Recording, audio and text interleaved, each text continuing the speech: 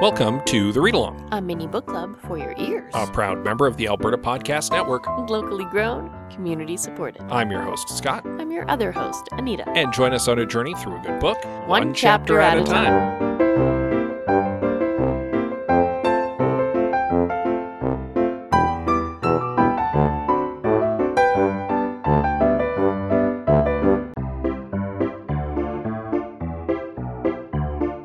This episode of The Read Along is brought to you by Taproot Edmonton, which publishes curiosity-driven stories, topical newsletters, and locally focused podcasts, all in the service of informing Edmontonians about their community. Taproot publishes a weekly arts roundup gathering what's happening locally in theater, dance, the visual arts, the literary arts, and more. It's curated by Fonda Mithrush, a veteran of Edmonton's art scene and co-host of I Don't Get It, a fellow member of the Alberta Podcast Network. Subscribe to the arts roundup for free right now at taprootedmonton.ca.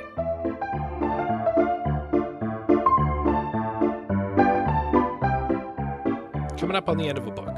It's always a good feeling. Feeling of accomplishment. We set out to make this podcast now many years ago, well over 200 episodes ago. And I had said at the time, if we make it through a single book, we will have fulfilled the mission of the Read Along. Which was to review a book? Yeah, and, to go through a book chapter by chapter and I suppose, yes, review is the wrong word to use to here. Book club a book in slow motion. And here we are now multiple books later with many tens of readers. Tens, I tell you. Who are reading along with us. And I dare say dozens even. If you squint. But it is a good feeling nonetheless to once again get through a novel and read its conclusion. Mm-hmm. Now, I have mentioned this a couple times in the past couple episodes, but just in case you weren't paying attention, because I don't know you. You might be listening to this in the background while you're at work or driving somewhere. You might miss some things. We do one more episode on Beneath the Rising after this episode, where we go full book club on it. That's something to look forward to next week. That's also when we will announce our next novel. Yes, which means we have to go shopping, because as of this recording, we have not chosen our next novel yet. No, things have been a little busy and crazy at our house in the last little bit. I won't go into any more detail than that, but suffice to say, we have not had the time. No. We admittedly usually wait until closer to the end of the novel to pick our next one. This is maybe pushing it a little compared to normal, but depends. It depends. I do know that we are probably doing a fantasy novel next. Yes, based on our Twitter poll. Yeah, people seem to want to do another fantasy book, so I'm into it. We'll be taking a look for that. I'm cool. Yeah. But we do still have one final chapter, an epilogue, to get through in Beneath the Rising. But before we get there, a brief recap of our penultimate chapter, chapter 28, in which aftermath happens? Yeah, the world is saved, but a relationship probably isn't. Yeah, probably. We were left feeling a little gross about the victory. Uh-huh. And we're wondering if we would get any sort of conclusion as we move into the epilogue of Beneath the Rising by Premi Mohammed.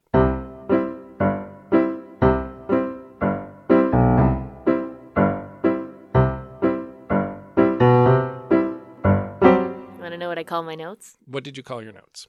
Vague and Halloween-y. The most apt thing I could think of. An appropriate time for the epilogue, because we are in a vague Halloween-y time right now. It's true. As it's mid-October. Yeah, it is months later from the events of the previous chapter. We basically jump from Canada Day at the beginning to Halloween here at the end. Yeah. We are, as you say, getting ready for Halloween with Nick and the kids. The whole family's back together. It looks like there's a whole princess party going on with yes. Carla and her friends getting ready to go out trick-or-treating. The doorbell rings. Nick extricates himself from the pandemonium long enough to answer the door, and there, dressed as Frodo, laden with candy, is Johnny. Yeah. Yeah, she sweeps in, talking about pre-gaming, like they're all about to go to the club. Need to load up on sugar before you go get sugar. That's right. Just like you need to have a couple drinks before you hit the club. Yeah. Yeah. It's cheaper that way. It's how things go. Yeah. The twins do run over and give Auntie Johnny a hug. Carla does not. She and Nick actually exchange a bit of a look. Mm-hmm. This right here is a thing I kind of wish we had a little bit more of, if you know what I mean. You're looking at me like you don't know what I mean. Not that I revel in Fallout, but I think I would have appreciated a little more. What am I trying to say? I wish it would have been filled in a little bit more about what happened. not specifically between Carla and Johnny necessarily, but maybe between, like, Nick's whole family and Johnny. Oh, I'm willing to say that Carla and Johnny didn't have any interaction with one another up until right now, since the house got trashed. It does glaze over a lot of stuff. Yeah. And, I mean, we get a little bit of that context, but not a lot of it prior to the end of the novel. And this is a motif that's going to run through the entire epilogue. It's an example of the emotional and physical wreckage left in the wake of Johnny's disastrous experimentation into her impossible box. Yeah. That as much as Johnny might like to act like things are better, it's not, because you can't just spackle over that. Right? And call it fixed. Not really. Yeah. And at risk of getting a little bit ahead of ourselves here, I think Johnny's aware of that, but is kind of hopeful that things have been smoothed over, and is clearly going out of her way to try to smooth things over. We'll get into a little bit of that as well. Yeah. Nick is off-put. He has, as previously mentioned, not really seen Johnny for months. Apparently, the family was squirreled away in Sweden during the whole adventure. Mm-hmm. There are worse places to be squirreled away to. Yeah, the twins apparently saw it more like a vacation, but Mom and Carla were deeply traumatized by the swarm of monsters which wrecked their house. Right? Yeah. Yeah. You reach a certain age where things start to click a little better. Yeah, and Carla's that age. Yeah. Whereas the twins aren't. I was going to say, I assume the boys are too young to fully grasp everything, understand it, remember it, process it, all that. Yeah. Whereas Carla's clearly a little bit older. Mom is definitely older. Mm-hmm. And yeah, there's going to be issue. As I had said, Johnny has tried to smooth things over. The family's back together. They're back in Canada. The house was repaired and renovated, apparently. And they just haven't needed to pay bills in a while. Though, as Nick points out, that was never anything that was spoken out loud, that was a thing that was going to happen. It just sort of started happening. They don't know how long that's going to last. But apparently Johnny's just covering their utilities and what have you right now. Right? Just trying to make up for all of the hardship a little bit. But typical Johnny fashion, throw money at it and it goes away, right? I thought that real loud as I was reading through those paragraphs about how their bank accounts are full and they don't have to pay bills and their house was just fixed for them. Yeah. And I'm like, yep, that's Johnny throwing money at the problem. Things are easier for them, but things aren't necessarily better. Right, because there's a difference. Yeah. Nick doesn't want Johnny to stick around, so he kind of like walks her outside away from the kids for a minute. Fittingly, they stop by a tree, which still shows like a huge gash mark on it from monsters. Right. And I was like, not subtle book, but well played. A literal physical manifestation of how you can't just pretend what happened didn't happen. The only way that metaphor could have been any louder is if there were like paper money like pasted over it. To try and cover up the gash. There's a little bit of that usual cutting banter between them that they frequently had when they were friends. I'm going to underscore the when part there. When they were friends? Because it comes across a lot icier in this chapter. It does. Nick's cutting remarks come across a lot more mean here. Yes. Because there's a coldness between them. Oh, there absolutely is. But I still appreciate that the banter is still there, even if the banter has different undertones to it now. For sure. It still comes across as that, that friendly ribbing, even if underneath it, it's not so friendly anymore. Yeah. Johnny says she's actually there, not necessarily to make a peace offering, but to kind of say goodbye to Nick. And Nick kind of knows instinctively what she's talking about. Basically, she recognizes that their friendship is wrecked. And she's going to give him space, but she also might not have much time left because she's been using a lot of magic in the last few months and a lot of prodigy power, and she's been burning a lot of her time. So she might not have that long left, and this might be the last time they see one another before she's used up. Mm-hmm. Nick isn't certain how to process that necessarily. He's kind of mixed emotions about it. Right? Because on the one hand, her saying goodbye was kind of a punch to him. Yeah. Right? Like one of those, oh, you feel it in your stomach, right? You feel your heart drop, that sort of sensation. Yeah. So clearly he wasn't entirely expecting it right this moment. But then the way he reacts to it he knew it was coming. Well, and I think there's a sense of relief, too. Mm-hmm. Because it's her basically saying, I'm going to be out of your life. And I think that for him in this moment, that's big. But it's maybe taking a shape that he doesn't necessarily appreciate. Right. Like, it's one thing to never want to see Johnny again. It's another thing for Johnny to just die. Yes. And I think that that's one of the reasons why he's twisted up. Because he's like, oh, good, I don't have to see you anymore. It kind of sucks that it's because you might be dying, though. It's not great. And I mean, he can see Rutger down the road waiting at the car, and he looks kind of pained. And he's like, yeah, she's dying.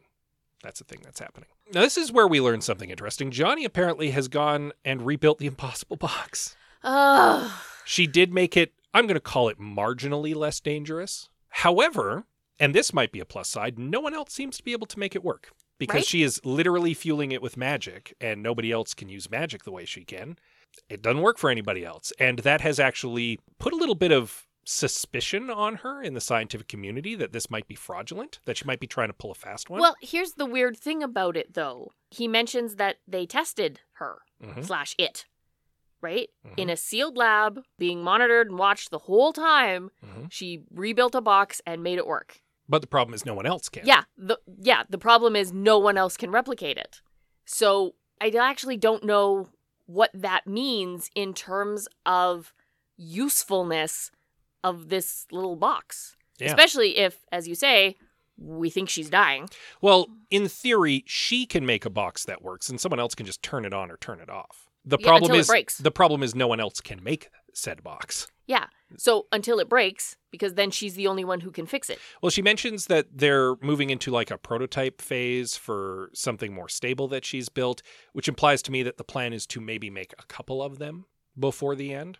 But still. The point is, though, despite the fact that she nearly ended the world with this technology just a few months ago, she went back and tried again. Oh, this... And Nick actually has a knee-jerk reaction to this. Like, he has a twinge of anger in that moment. Where and he's rightly like, so. Where he's like, you just can't help yourself. You literally can't help yourself. You just about ended the world. And you were like, we should try again. I feel like this is a much bigger something that we should save until next episode. Oh, yeah, for sure. But I will sum up very quickly and say simply, I am very disappointed in Johnny's lack of character development. And her lack of self-awareness in this moment, certainly. But, I mean, she's also magically afflicted, right? So maybe she literally can't help herself in the way that it's hard for Nick to not hang around with her. Maybe. Hard to say. But again, that's probably a larger philosophical conversation for next episode. Yes. Apparently everyone's calling the near-world ending disaster the dimensional anomaly. Hard not to notice a Lovecraftian apocalypse. Apparently it did attract a lot of notice. You don't say. And so, yeah, that's just a thing people are talking about now. And she says, we all need to work together to help repair the damage done by this. And Nick is sure hoping she's not talking about, like, the two of them. Because he's kind of done with that. Yeah. Yeah. And he kind of admits to himself he feels like he's in a better place. He feels more self-realized, knowing what's going on and having been able to spend time away from her. Yes. And the feeling that she's going to be out of his life is lifting for him. It makes him feel like he can finally be himself. Because it's different now. It's not like, oh, she's off globetrotting for 6 months and I miss her while she's gone. It's, no, we've left each other. We have separated, right? You know what I mean? Like, we've purposely put distance there. I don't want to be next to this person anymore. Yeah. He's taking some space is what he's doing. Yeah, he no longer wants her in his life. And you can tell he still feels that compulsion. Oh, yeah. We're going to get to that. Yeah. We're going to get to that. And so I don't know what that means. Apparently, they did also argue almost as much as we did about that gross kiss in the desert. Oh, I know. And of course, naturally, Johnny tried to talk it down as nothing. Of course. Yep. Because she felt nothing. And Nick was grossed out by it in the end. Well, yeah. Especially because he thought it did mean something. Because it sure seemed like it meant something in the moment. And she was like, no, it was nothing. And now that's just more gross on top of it. Yep. Makes it somehow even worse. Pile on that gross. Yeah. So Nick is like, well, good luck and goodbye. And she's like, cool, well, say goodbye to everybody else for me, and heads back to the car. And this is where, as you say, that compulsion kicks in, because Nick, watching her walk away, is like, God, I should run over and I should put a hand on her shoulder and tell her it's going to be okay and we'll hang out again soon. Like, how hard would it be to be like, I forgive you, please don't go. Yeah. And even he, like, his rational, logical brain is like, you'd be lying. That's a lie. Don't do that. Don't do that.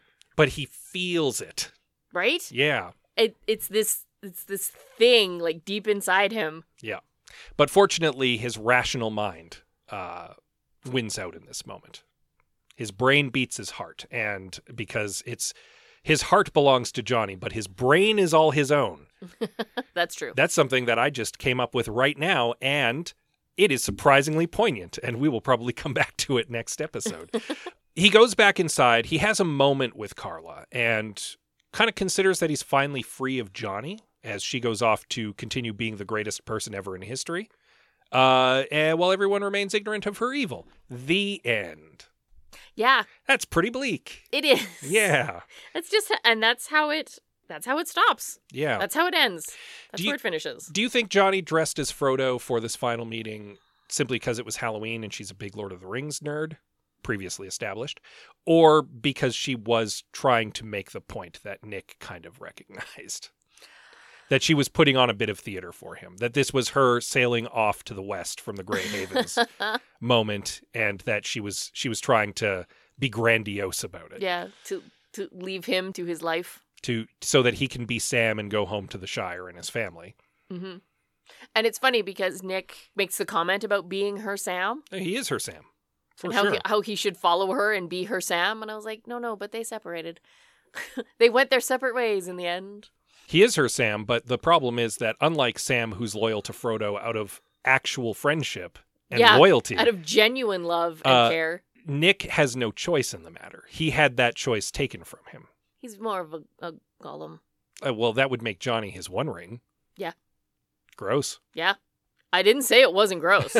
I didn't say it wasn't bad. Yeah.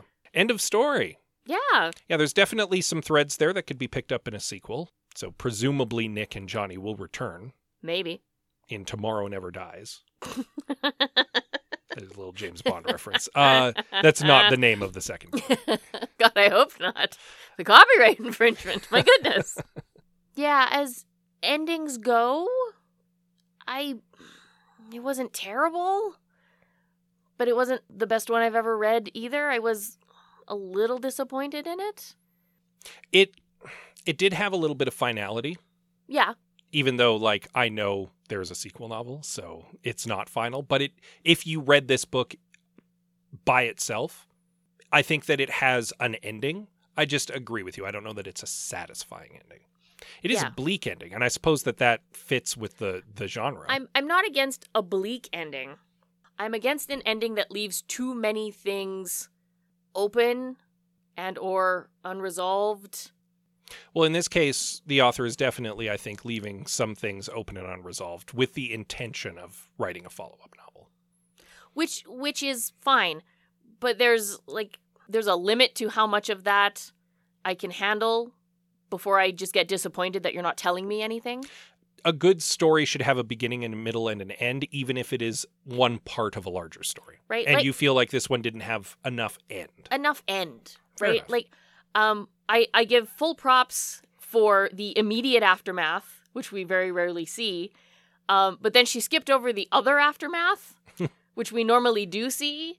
And so I was left feeling a little wanting from that. Like, well, maybe you're what else happened? Like, this was a major world event and all we care about is trick-or-treating? Like, tell me what happened. But, yes, and the reason for that is because this book was never about the apocalypse. It was about these friends falling out of friendship. I know. And so we see the end of that. Which, yes, we do. And that's the important stuff. But you can't have something as big as a global apocalypse and not talk about it a little bit. They do talk about it a little bit. A very little bit. Yeah. I just wanted more. I didn't want to have to fill in all those gaps myself. At risk of getting book clubby, if I could level one mild complaint about the book, it's that's the case with the entire novel. is that there's this great big thing going on in the background, but we're so laser focused on the relationship between Johnny and Nick that it all is it just blurs by. We don't get enough time living in any of it. We don't get enough time with any of the side characters. We don't get enough time with any of the world building because we're so focused on Nick and Johnny. Yeah. And that is, I want to underscore a mild criticism I have with the novel. But again, that is getting very book clubby. But without necessarily, I'm not going to talk about the context of the book. I'm not going to say whether or not I liked the book. That'll be for next episode. What I will say is, as an ending goes, maybe a little tinge of disappointment. And I kind of agree with you. It's because it feels like in particular, Johnny didn't have any real arc or development. Not really. She ends pretty much in the same place she began with, and she gets no comeuppance for being a villain who did tremendous harm to our main character. She lost her best friend. A best friend she did not deserve. Well, yeah. I suppose if you want to really underscore it, she lost her only friend. Yeah. Because Rutger, as previously established, not her friend, he's her hireling. Yeah. There's a difference. Her employee. Yeah. Yeah. And she's not close with her family. Mm-hmm. Nick was the closest thing she did have to a real honest friend, and even that was fake. And that's kind of sad for her. It is. I'm not saying it's not deserved. I'm just saying she did lose something. She lost Nick. I would be willing to give Johnny the benefit of the doubt, because I don't believe she's a complete monster, and say that to her, that would be the loss of something of incredible value. Yes. Yes. Because again, well, I would say that Johnny is probably could be qualified as evil. She is definitely villainous, and she has done some morally terrible things, albeit for the greater good. She is also short-sighted and egotistical. I do not believe she is a complete monster. She is not Drozanoth. No. I would be reluctant to call her evil. And we're getting into semantics and possibly book clubby stuff. And possibly book clubby stuff, so I won't go too far. But to me, calling someone evil implies a certain level of malice. And I don't think that Johnny has malice. She's not doing it for the sake of being evil. Yes, she's short-sighted. Yes, she's egotistical. Yes, she is all of these other things. But she's not doing it to hurt people. You don't need to necessarily do something to hurt people to do evil. And I would argue that many of fiction and history's great villains would consider themselves the heroes of their own story. We discussed this in the previous novel. The best villains think they're the hero. Yeah, but she is, and we've discussed this before, her motivations are selfish. Oh, yeah. She doesn't want to help the world to help the world. She wants to help the world for the glory. Yeah, she wants to help the world to be the hero. Yeah, and that selfish motivation poisons her actions. And the fact that she's using evil technology and magic to achieve good ends does not negate the fact that her technology is powered by the heart of a forsaken child, does not change the fact that the technology is powering the world. Like, it's still an evil was done. And that's the case here. We don't have time to argue this kind of philosophy. No, and again, we're starting to really tiptoe into what we should be discussing next episode. So things to look forward to: discussing the nature of good and evil, discussing existential horror, touching on themes and running motifs through the novel, and of course, Anita's favorite game. Cast that movie. Yeah. We're really just going to cast Nick and Johnny, right? We could consider a voice or physical actor for a Drozanoth. We could cast Rutger or any number of the little side characters. The problem is we only really spend time with Nick and Johnny in this novel. We don't get a lot of time with anybody else meaningfully. Yeah, we don't get more than a chapter with anybody else. Yeah, I'll tell you what. We will cast Nick and Johnny. Obviously. And then if we think of somebody else that we would like to play another, like someone who we're like, yeah, this person would be good for this, we can throw a couple in. Okay. We'll leave it open-ended. But for the most part, Nick and Johnny. This one's going to be tricky, I think, for me.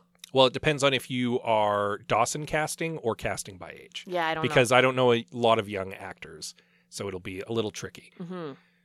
This might not be our most best game of Cast That Movie, but we're going to play it anyway. We'll try. Yeah. The problem is that, again, if we're finding obscure child actors who aren't in huge productions or big movies or what have you, or haven't been recently, they might not be people you know.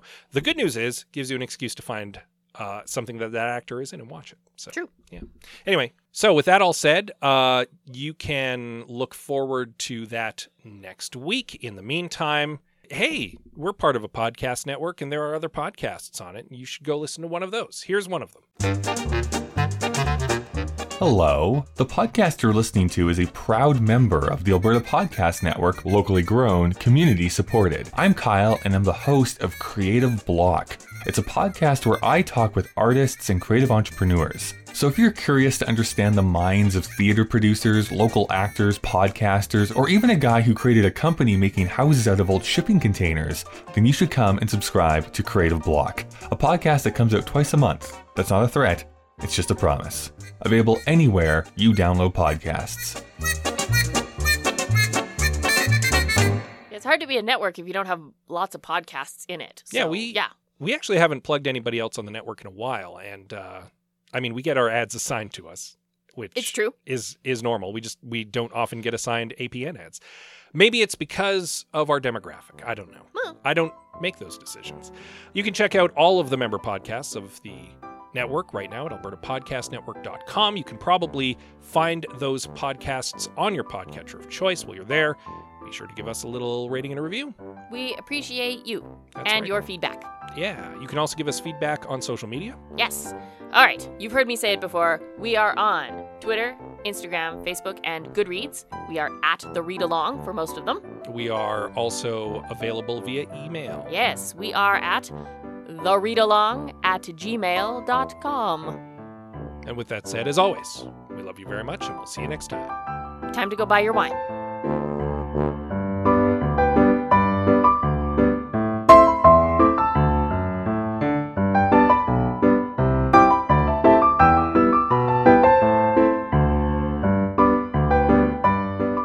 Thank you for joining us on The Read Along with your hosts, Anita and Scott Bourgeois, a proud member of the Alberta Podcast Network. All Read Along music is by Kevin MacLeod at Incompetech.com. Cover art is by Aaron Beaver. Be sure to join us on Twitter, Instagram, and Facebook at The Read Along, and check out our group on Goodreads.com.